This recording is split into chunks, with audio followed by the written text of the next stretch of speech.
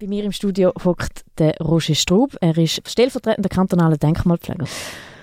Und Sie sind heute bei mir, weil es unter anderem einen wichtigen Tag gibt für die Denkmalpflege im September, nämlich 2 Tage, wenn man so will, das ganze Wochenende, die Europäischen Tage des Denkmals.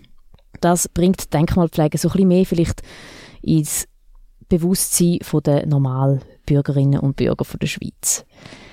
Darum sind Sie heute da. Wir reden aber viel mehr allgemein über Denkmalpflege und was die eigentlich so macht. Ich frage Sie mal ganz allgemein, wenn Sie jetzt jemandem sagen, Sie arbeiten bei der Denkmalpflege oder dass Sie Denkmalpfleger sind, wissen denn die Leute, was Sie machen? Ja, die erste Reaktion ist meistens so, oh je, ich kenne einen, der mal ein Dachfenster realisieren und hat dann nicht dürfen wegen der Denkmalpflege. Das ist so meistens die erste Reaktion, die ich habe, wenn wir jetzt ich sage an einer Party, wir reden so ein bisschen darüber, was machst denn du? Und dann sagt mir, ich bin Denkmalpfleger. Dann kommen meistens so Reaktionen.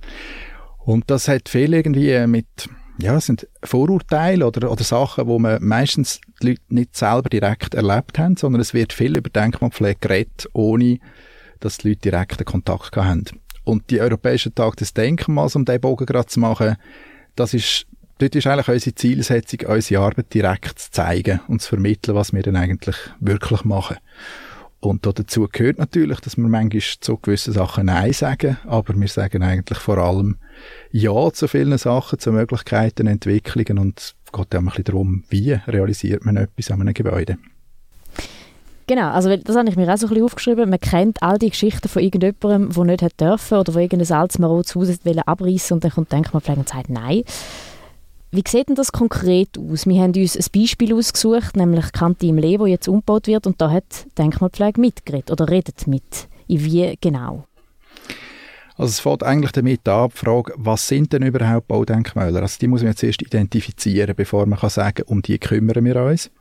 Und für das sind die Inventare da. Das ist eigentlich der erste Schritt, zu erkennen, was ist überhaupt das Baudenkmal und worin besteht der Wert von so einem Gebäude.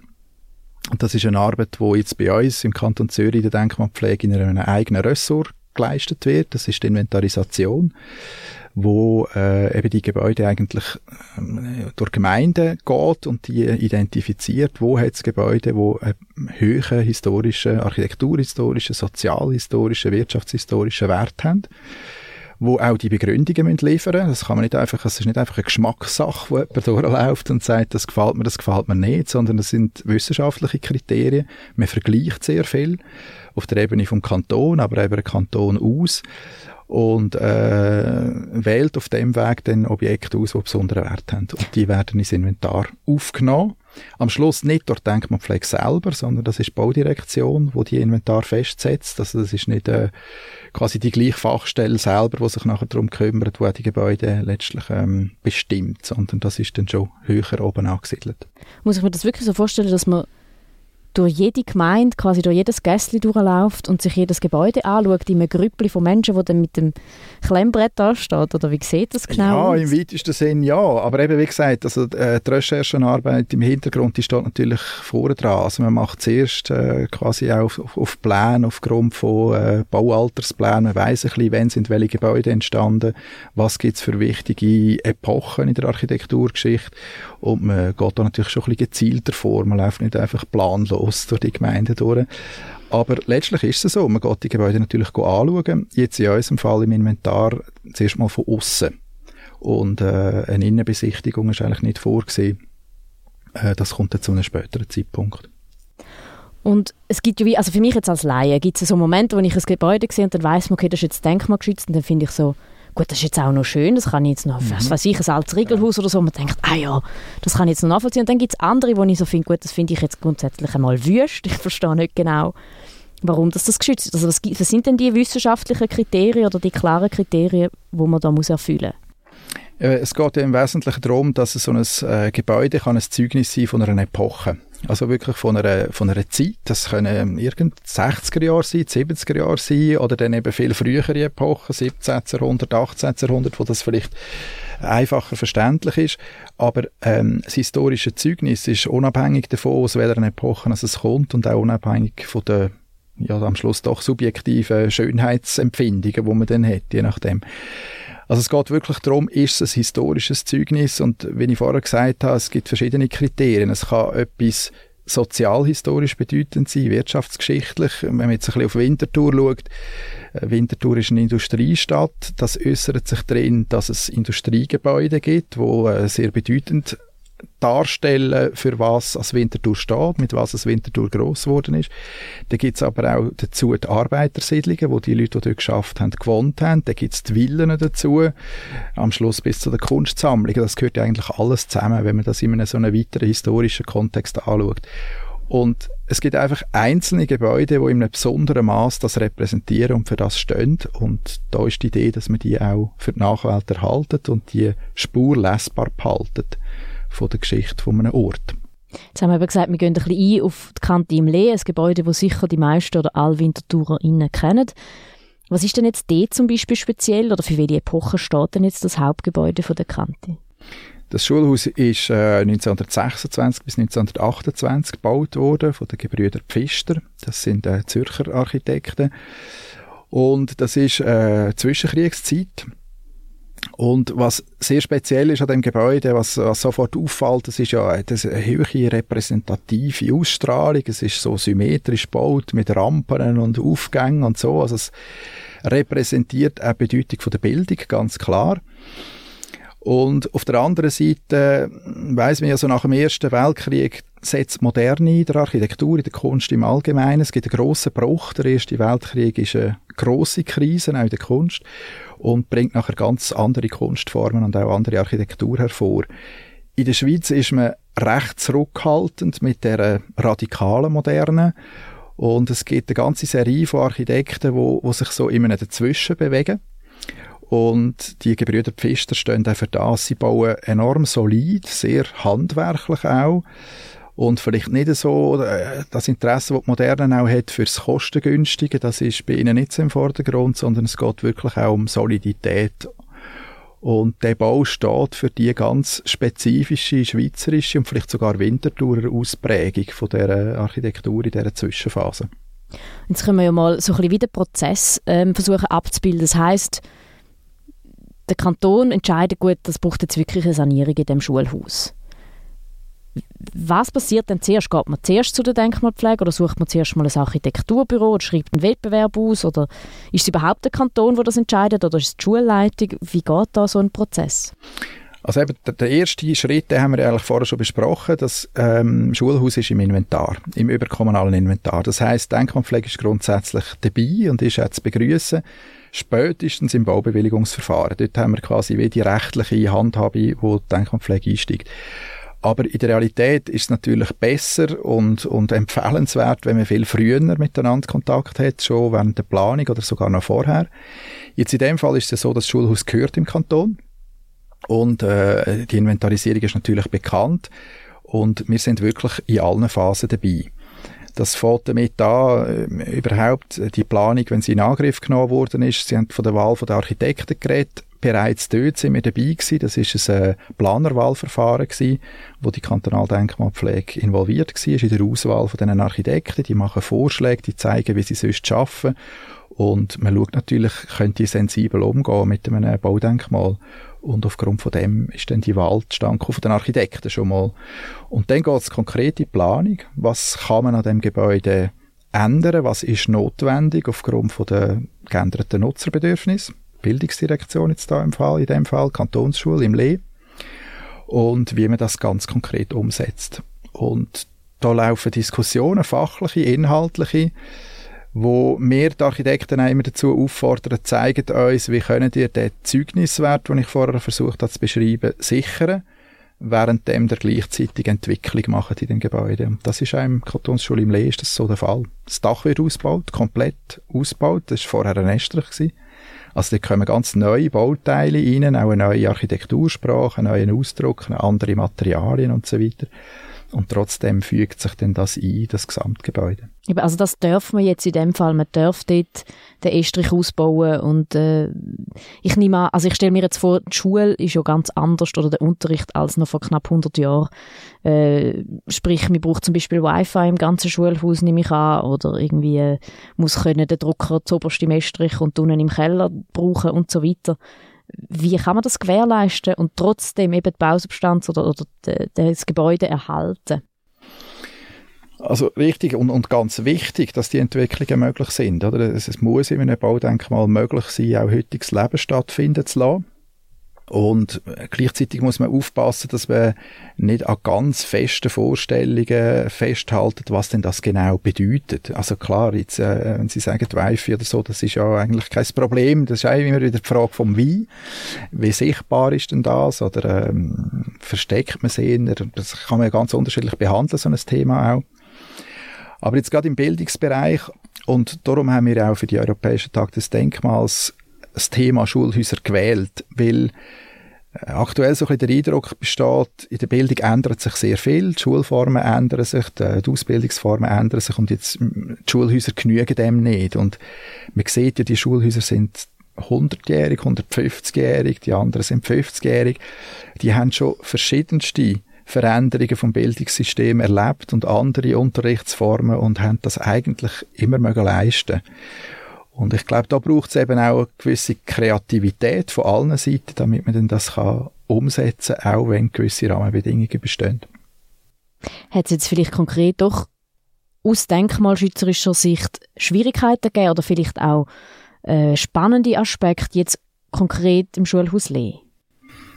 Es gibt gewisse technische Aspekte. Also Energie war ein riesen Thema im Lee oder immer noch. Das hat man ja auch mitbekommen, dass Schülerinnen und Schülerinitiativen sich dafür eingesetzt hat, dass man das Schulhaus energetisch besser ertüchtigt oder noch mehr macht. Das ist das eine. Fensterersatz beispielsweise, wo vorgesehen ist, wo jetzt aus unserer Sicht nicht in dem Sinne ein Problem darstellt. Das sind nicht mehr die alten historischen Fenster, aber wie baut man die nach und auf was kommt es dort drauf an? Dann haben wir technische Aspekte wie einen Lifteinbau. Und dort geht es dann darum, und das ist wirklich die Arbeit der Architekten, eine Stelle im Gebäude zu finden, wo der Lift möglichst gut platziert werden kann, ohne dass er viel kaputt macht, sich in die Logik vom Gebäude einfügt und gleichzeitig das mag leisten, was er muss leisten, nämlich die Verbindung herstellen, hindernisfrei. Und an diesen Aufgaben schafft man mit der Denkmalpflege zusammen und die Architekten im Wesentlichen. Vielleicht können wir mal sagen, Roger Strub, was ist denn Ihre Aufgabe konkret? Also Sie sind ja stellvertretender kantonaler Denkmalpfleger. Was macht denn der so den lieben langen Tag? Also ich verfolge die Projekte natürlich wie auf einer übergeordneten Ebene. Ich habe den ganzen Kanton im Auge. Ich habe 9 Mitarbeiterinnen und Mitarbeiter, die dann konkret an dem Projekt arbeiten. Das ist auch die Kantonsschule im Lee so. Das ist Frau Nora Bruske, die das macht bei uns jetzt. Und in diesen Projekten gibt es ja meistens dann verschiedene Entscheidsgremien, ein Projektteam, wo jetzt eben Frau Bruske drin sitzt, und dann gibt es einen Projektausschuss, der so steuernd wirkt, und dort habe ich in der Regel Einsätze, wenn es um so ein grösseres Baudenkmal geht. Und da werden so Grundsatzentscheide gefällt. Eben Dachausbau, ist das jetzt die richtige Variante, um die Schulhauserweiterung zu erreichen? Oder es geht auch um Abnahmen von Entscheidungen, die im Projektteam gefällt worden sind, Farben absegnen, ja, das ist gut so, wenn wir es so machen. Was haben Sie für einen Hintergrund? Also wie wird man überhaupt Denkmalpflege? Weil da braucht es ja wahrscheinlich dann doch ein gewisses Wissen über die ganze Epoche, eben quasi jetzt gerade Farben, welche Farbe passt denn zu dieser Zeit und so weiter. Was ist das für ein Werdegang?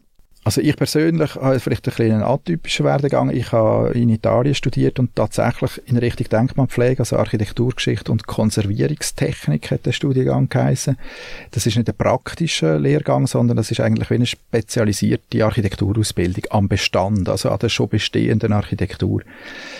Jetzt unter meinen Mitarbeiterinnen und Mitarbeitern hat es einerseits Kunsthistorikerinnen und Kunsthistoriker, andererseits Architektinnen und Architekten. Ich habe das Gefühl, die Tendenz geht eher in Richtung Architektinnen und Architekten, die sich spezialisieren in diesem Bereich. Es gibt auch Ausbildungen, Nachdiplomstudiengänge und so weiter und so fort. Weil es eben recht technisch geworden ist in der letzten Zeit, dass man muss die Sprache kennen von ganz vielen technischen Aspekten. Und es hat auch ein bisschen damit zu tun mit der Erweiterung vom Denkmalbegriff. Früher ist Kirchen, Schlösser, Burgen, ist es so ein bisschen im Vordergrund gestanden, und das ist dann eher das Metier von Kunsthistorikerinnen und Kunsthistorikern. Heute, wie gesagt vorher, wir haben es mit Industriebauten zu tun, wir haben es mit Siedlungsbauten zu tun, mit Villenbauten, da ist die Palette viel grösser geworden und vielleicht ein bisschen architektonischer im weitesten Sinn.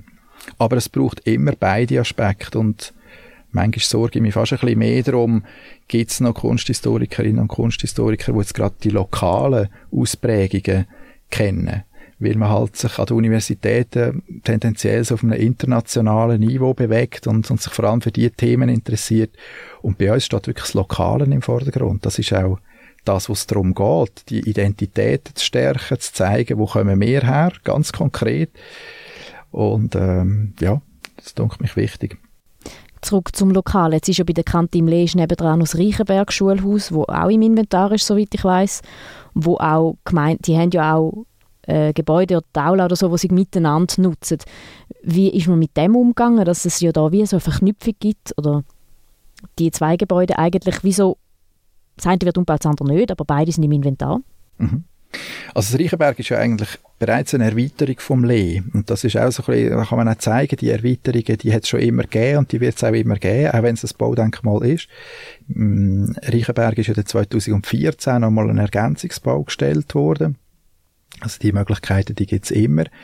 Jetzt ist es wirklich so, das Lee ist 90-jährig im Moment, wo man sich entschieden hat, man muss eine Gesamtinstandsetzung machen. Die hat es vorher noch nie gegeben, oder? Das muss man sich auch mal so ein bisschen vor Augen führen. 90 Jahre hat das Gebäude funktioniert. Für x Generationen von Schülerinnen und Schülern und Lehrerinnen und Lehrer. Und jetzt muss man es halt in Gesamtinstand setzen und hat auch die Chance gerade benutzt, um der Fachschaft Musik eben einen Raum geben, dem Dachgeschoss. Der Reichenberg ist ja auch eine andere Kantonsschule, also es ist in dem Sinn Trend. Jetzt gerade bezüglich der Energiethemen hat man natürlich schon Verbindungen hergestellt. Wo könnte man beispielsweise eine Solaranlage platzieren?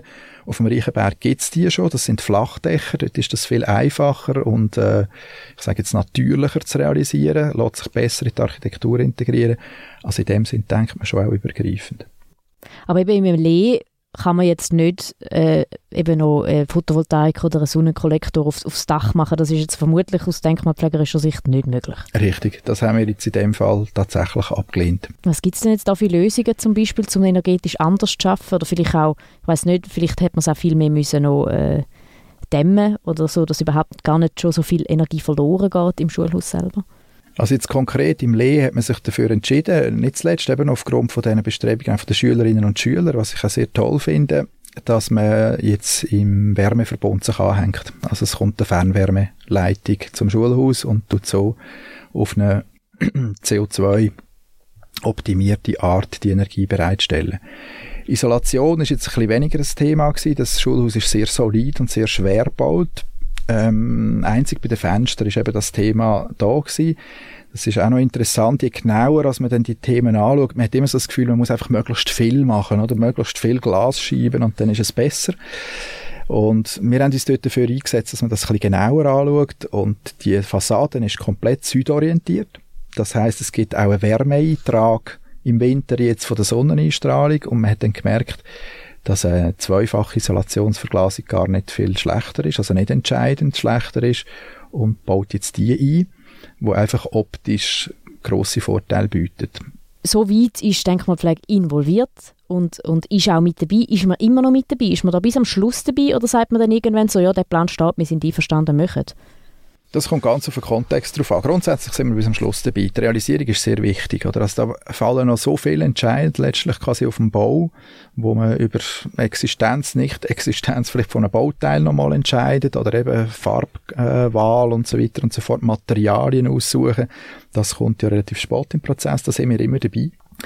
Aber es gibt natürlich Fälle, und das gilt jetzt auch im Kantonsschule im Lee, wenn Planer sehr vertraut sind mit den Materien und auch unsere Kriterien und Maßstäbe kennen, da kann man sich auch mal ein bisschen zurückziehen. Also wenn durchaus als Planer da selber auch gut unterwegs sind, das kommt immer ein bisschen darauf an, mit wem man es zu tun hat. Ist es grundsätzlich einfacher, jetzt mit dem Kanton zu arbeiten, weil man wahrscheinlich eben mit vielen Menschen arbeitet, die man immer wieder mal trifft oder wo man häufiger mal Projekte hat, wo sie auch häufiger mit der Denkmalpflege zu tun haben, also die andere Seite, als mit Privaten, die vielleicht jetzt ein Gebäude haben und plötzlich sich mit Denkmalschutz auseinandersetzen? Ja, ich glaube, generell kann man das schon sagen, oder? Man kennt die Konstellationen, man kennt die Interessen, die es innerhalb vom Kanton gibt. Man weiss auch schon ein bisschen, welches sind die klassischen Interessenskonflikte, wo man sich auseinandersetzen damit und kann die entsprechend früh angehen. Das ist sicher ein Vorteil. Auf der anderen Seite, wenn der Kanton baut, ist es auch immer politisch. Und die politische Komponente, die ist auch nicht immer einfach zu handeln in einem Projekt. Oder da kann es manchmal so Meinungsumschwünge geben oder so. Das haben wir jetzt im Privaten weniger. Politisch heisst auch, dass man eben quasi die Finanzen nicht in der Hand hat, sprich der Kantonsrat in dem Fall kann jetzt einfach umentscheiden, ob es jetzt mehr oder weniger Geld gibt, weil, das ist vielleicht auch einfach ein Klischee, wo zu dem passt, was man ganz am Anfang gesagt hat, nämlich eben, dass man dann Sachen nicht darf, weil die Denkmalpflege immer Nein sagt. Man hat auch das Gefühl, es wird immer saumässig teuer, wenn die Denkmalpflege sich einschaltet. Ist das ein Klischee oder stimmt das vielleicht auch ein bisschen? Ja, ich würde jetzt natürlich klar sagen, es ist ein Klischee, oder? Der Vorwurf kommt immer, oder die Behauptung kommt immer. Möglicherweise, wenn man jetzt rein die Investitionskosten anschaut, gibt es vielleicht tatsächlich Teile, wo der Denkmalpflege geschuldet sind, in Anführungs- und Schlusszeichen, wo man irgendein Ausführungsdetail vielleicht ein bisschen aufwendiger macht. Aber eigentlich müssen wir immer eine Langzeitperspektive einnehmen und das fehlt mir ja ein bisschen in diesen Diskussionen. Gleich übrigens auch in der Energie, also Diskussion über die graue Energie. Was heisst es eben, wenn man ein Gebäude erhaltet und nicht einfach ersetzt? Da spart man sehr viel an CO2-Emissionen und ich wünsche mir einfach immer, dass man die Diskussionen breiter und ein bisschen tiefer führt und nicht so oberflächlich, ja, jetzt kostet es so und so viel Franken mehr. Wie gesagt, dass die Kantonsschule im Lee quasi 90 Jahre überdauert, ohne Gesamtinstandsetzung, nicht ohne Zusatzinvestition, aber ohne Gesamtinstandsetzung. Und man ist eigentlich immer bestrebt, in der Denkmalpflege langfristige Lösungen zu finden und dauerhafte. Und ja, in dem Sinn, die Kostendiskussion relativiert sich dann vielleicht ein bisschen. Kann man denn das jetzt zum Beispiel garantieren, dass es jetzt wieder 90 Jahre hebt, zum Beispiel die Instandsetzung? Ja, also 90 Jahre ist natürlich sehr eine lange Perspektive. Jetzt bei einer so einer Gesamtinstandsetzung geht man von 30 Jahren aus. Also wo man sagt, 30 Jahre müssen dann nicht grundlegende neue Investitionen gemacht werden. Unterhalt ist natürlich wichtig und auch, auch jetzt aus unserer Sicht Denkmalpflege ist das ein ganz wichtiges Thema, dass man das gut macht. Aber es ist auch ausgelegt auf 30 Jahre. Was jetzt für mich als Laie nicht wahnsinnig lang tönt, dass man dann quasi schon wieder muss in Betracht ziehen, dass es dann wieder so eine höhere Investition gibt. Man hat ja viele Gebäude im Kanton, wo so viel genutzt werden oder viele eben Kantonsschulen und so weiter. Wenn ich mir so vorstelle, dass da ja in dem Fall alle paar Jahre irgendeines so saniert werden muss, ist das schon noch ein Kostenpunkt. Natürlich, also jetzt gerade bei den Kantonsschulen merkt man jetzt auch, es hat so eine Phase gegeben, wo es einen grossen Bevölkerungswachstum gegeben hat, in den 70er Jahren, 60er, 70er Jahren, wo viele Kantonsschulen gebaut worden sind, die sind alle ein bisschen gleich alt. Das ist tatsächlich eine Herausforderung für den Kanton und die Bildungsdirektion, dass man jetzt da eine gewisse Investitionskonzentration hat. Die kommen jetzt alle so ein bisschen gleichzeitig wieder. Das ist tatsächlich ein Thema. Aber bei diesen Gesamtinstandsetzungen fällt immer auf, es geht sehr fest um technische Aspekte. Also man muss zum Beispiel die ganze Elektrik erneuern, man muss die Lift erneuern, solche Sachen. Ertüchtigungen machen, beispielsweise was die Feuerpolizei betrifft. Und das hat ja dann einerseits auch zu tun mit normativen Verschiebungen. Man hat höhere Ansprüche. Beispielsweise jetzt gerade was Brandschutz betrifft. Das ändert sich immer ein bisschen und dann gibt es einfach manchmal einen Moment, wo man sagt, es ist jetzt einfach nicht mehr tauglich und darum muss man es ersetzen. Die Bausubstanz selber, jetzt gerade im Fall von der Kantonsschule im Lee, die ist enorm dauerhaft. Also ich denke, da kann man wirklich von grundsätzlich Hunderten von Jahren reden. Das ist Stein, oder? Das ist sehr viel schwere, solide Materialien. Baut man denn heute, also jetzt wirklich quasi, wenn man jetzt ein neues Schulhaus baut, dann ist es vermutlich meistens Beton. Ist das weniger dauerhaft als noch die alten Gebäude, wo man so richtig solid gebaut hat? Ja, das ist noch schwierig zu beantworten. Ich glaube, in der Grundsubstanz baut man heute ähnlich und gleich solid. Bei den einzelnen Bauteilen ist aber schon auffallend. Ich habe jetzt gerade ein konkretes Beispiel von der ETH-Hauptgebäude Zürich. Dort sind die Fenster von 1916 sind noch in einem perfekten Zustand, währenddem die man in den 80er, 90er Jahren ersetzt hat, die muss man bereits wieder ersetzen. Und das hat zu tun mit der Qualität der Materialien, die man auswählt, und andererseits auch einfach mit dem Handwerk, also wie präzise und liebevoll in Anführungs- und Schlusszeichen etwas gemacht worden ist. Und eben dauerhaft. Das denke mich schon spannend, die im Sinn von einem Nachhaltigkeitsgedanken, dass man, wenn man in Qualität investiert, durchaus eben auch von langeren Lebenszeiten ausgehen kann. Wenn man jetzt aber quasi ganz viele Gebäude instand haltet und sie nachhaltiger macht, auch eben quasi, dass sie standhafter sind, dann heisst das ja, dass das Inventar vom Kanton einfach noch immer grösser wird. Und ist das dann nicht auch teuer irgendwann? Man muss sagen, jetzt haben wir so ein grosses Inventar, vielleicht müssen wir dann mal die einen ein bisschen rausstreichen oder so. Also es gibt natürlich immer den Fall, wo einzelne Objekte rausfallen aus dem Inventar. Es gibt ja auch andere öffentliche Interessen, die da in die Waagschale geworfen werden, und es gibt durchaus Fälle, wo auch mal ein Objekt aus dem Inventar rausfällt, aus Abwägungen raus. In Winterthur haben wir jetzt mit 2 Siedlungen beispielsweise Prozess durchgemacht mit Genossenschaften, wo man Verdichtungsstrategien untersucht hat, und dort wird ein Teil von diesen Siedlungen wird abgebrochen und damit aus dem Inventar entlassen, zum Neubauten Platz zu machen. Und gleichzeitig bleibt aber ein wichtiger Teil oder ein wesentlicher Teil von diesen Siedlungen erhalten, und es gibt ein neues Ganzes. Also in dem Sinn gibt es die Bereinigungen oder die Ausdünnung, oder wie wir dem immer sagen, die gibt es schon. Und die Ergänzung natürlich auch. Also wir sind jetzt bei der Inventarüberarbeitung, gehen wir in die 80er Jahre. Also man sagt damals so, man nimmt eine Generation Abstand, bis man quasi eine neutrale, objektive Beurteilung kann vornehmen kann. In dem Sinn, ja, es wächst, wie alles wächst auf der Welt, und das Inventar wird natürlich grösser. Im Verhältnis zum Baubestand aber trifft das nicht zu. Also wenn man es in Relation setzt zu der Anzahl Gebäude, die es insgesamt gibt im Kanton, dann bleibt sich das immer etwa gleich. Was ist für Sie als Denkmalpfleger vielleicht so der Moment, wo Sie sich so richtig freuen? So der Job macht richtig, richtig Freude. Was gibt es da? Gibt es vielleicht einzelne Gebäude, wo man entdeckt, oder Moment, wo einem etwas wahnsinnig gut gefällt an einem Gebäude? Oder wie kann ich mir das vorstellen? Also das, was mich eigentlich immer am meisten freut, ist, wenn es gelingt, andere davon zu überzeugen, dass das der Wert ist. Den Auftrag haben wir uns ja nicht selber gegeben. Der Auftrag, Denkmalpflege zu betreiben, der kommt ja eigentlich aus der Bevölkerung. Die haben das Gesetz gemacht und haben die Denkmalpflege installiert. Und wenn das dann konkret auch am Gebäude spürbar wird, dass die Leute das selber wollen, sowohl die Bauherrschaften als auch die Planer, und sich dort mit Elan nachher reingehen und das Gebäude anfangen kennenlernen und schätzen, das ist eigentlich das, was mir am meisten Befriedigung gibt am Schluss. Wenn man das Gefühl hat, dass sich einfach etwas aufdoktriniert, wo jetzt jemand hat müssen machen, weil jetzt halt die Denkmalpflege da war, dann ist es auch für mich nicht befriedigend. Das ist eigentlich nicht Zielsetzung, sondern ich wünsche mir immer, dass man die Leute mitnehmen kann auf dem Weg, und dass sie nachher überzeugt sind davon. Es hat mal einen Fall gegeben, einen privaten, einen Villenbesitzer, der mir am Schluss geschrieben hat, ich danke Ihnen für den Zwang. Und ich glaube, das hat er wirklich ernst gemeint, weil im ersten Moment hat er die Villa eigentlich abbrechen.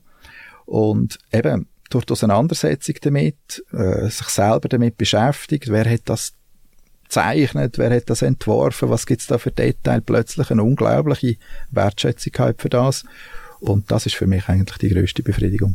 Und darum gibt es ja jetzt auch die Europäischen Tage des Denkmals unter anderem auch, oder eben zum quasi der allgemeinen Bevölkerung, die jetzt vielleicht nicht direkt mit Ihnen oder mit der Denkmalpflege zu tun hat, ein bisschen die Augen zu öffnen oder so ein bisschen etwas zu geben oder etwas zu vermitteln. Okay. Vielleicht können wir ganz kurz darauf eingehen, wie sieht denn das genau aus? Es ist der 12. 13. September. Was gibt es denn da zu erleben? Ja, dieses Jahr steht natürlich unter speziellen Vorzeichen. Wir haben uns relativ früh entschieden, dass wir den Tag nicht werden mit Führungen vor Ort und so weiter verbringen, was wir die anderen Jahre immer gemacht haben, sondern wir haben uns jetzt tatsächlich entschieden, dass wir auf einen digitalen Weg gehen. Wir sind auf einem YouTube-Channel präsent, wir haben einen Insta-Account, wir haben einen Blog.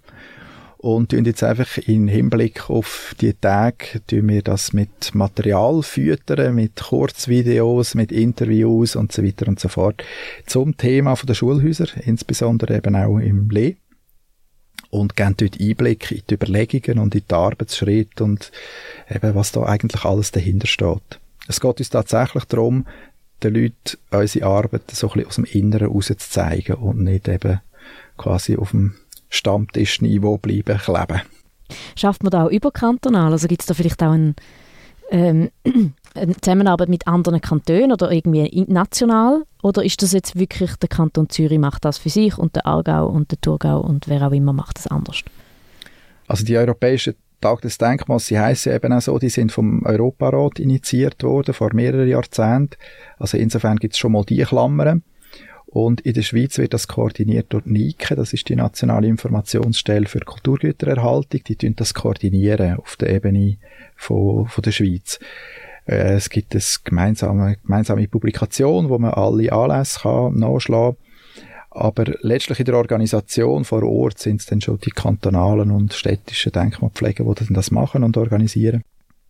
Und wenn ich jetzt an dem Tag gleich finde, ja, ich würde jetzt aber schaurig gerne mal irgend so ein Schulhaus anschauen oder ich bin dort noch nie gewesen, gibt es Möglichkeiten oder ist das jetzt wirklich Corona-bedingt rein online? Also dieses Jahr ist es bezüglich der Denkmalpflege tatsächlich online bei uns jetzt, was die kantonalen Veranstaltungen betrifft.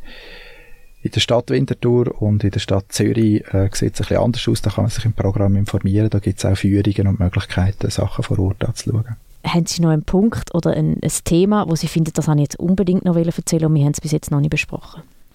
Ja, vielleicht einfach zum Thema vom Tag des Denkmals. Das heisst, das Jahr, das ist eben auch so eine nationale Klammer, heisst Weiterbauen. Und das ist uns wirklich ganz wichtig, dass man bei der Denkmalpflege nicht immer davon ausgeht, das ist die Käseglocke und es geht nicht weiter, sondern es wird weitergebaut. Immer. Auch an Baudenkmälern. Und wir haben uns dieses Jahr einfach das Thema der Schulhäuser speziell ausgewählt, weil das dort gerade virulent ist. Es gibt verschiedenste Schulhausprojekte, wo mit ganz unterschiedlichen Strategien weitergebaut wird. Und da wollen wir Einblick geben, auch zum Schulgemeinden und zum der Bildungsdirektion und so weiter zeigen, man kann weiterbauen und man muss einfach die richtige und passende Strategie suchen, gerne in Zusammenarbeit mit uns. Keine Angst haben vor der Denkmalpflege? Auf gar keinen Fall. Danke vielmals, Roger Strub, sind Sie zu uns ins Studio gekommen. Sehr gerne. Das war das Reden im Radio. Wir danken euch fürs Zuhören und wünschen einen wunderbaren Nachmittag respektive gute Nacht.